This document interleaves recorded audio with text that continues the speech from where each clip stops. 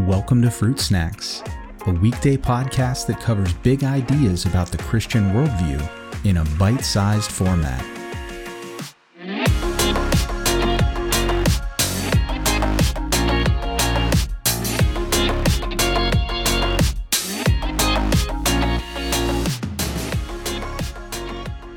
Hey everyone, I hope you're having a good day.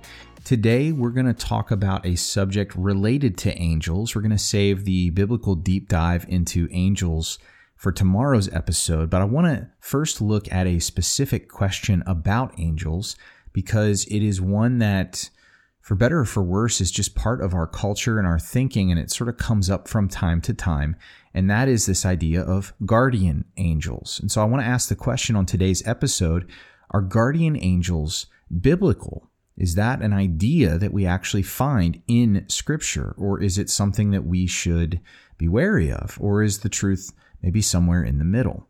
So I want to first answer the question by kind of taking a step back and asking this idea of angels being present or kind of being watchful over people. Is there anything about that idea that we can affirm biblically?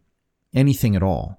Or is it completely just not found in Scripture? And it actually is. There are ideas about the idea that angels guard or are present or are watchful in Scripture, but not necessarily in the way that we might think. So first, I want to just kind of establish this idea that the heavenly hosts, as we've seen, they have different roles and responsibilities, and all the different spiritual beings that are out there are at God's disposal. And so if God chose to use any one of his creatures in any way, that's completely his prerogative.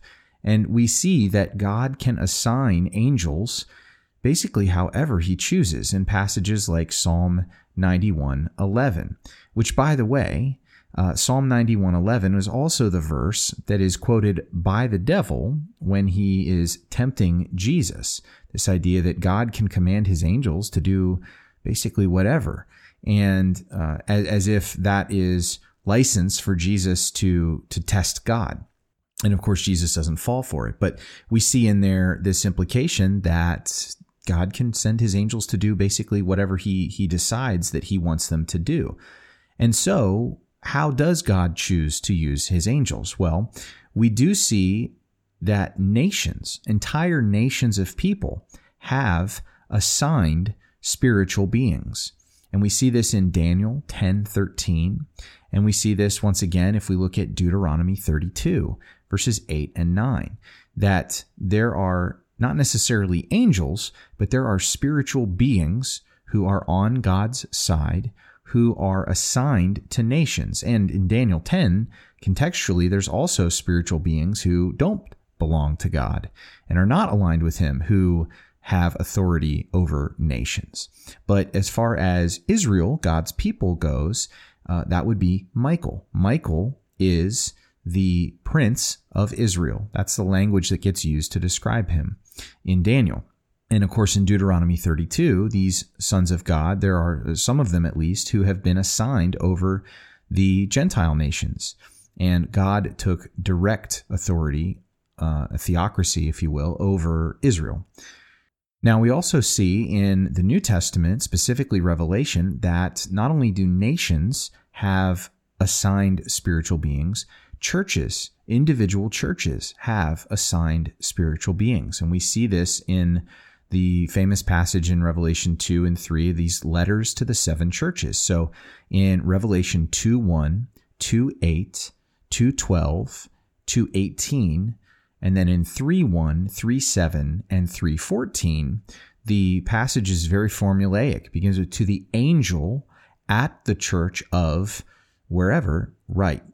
And so this idea is right there in Scripture that your church has a spiritual being assigned to it.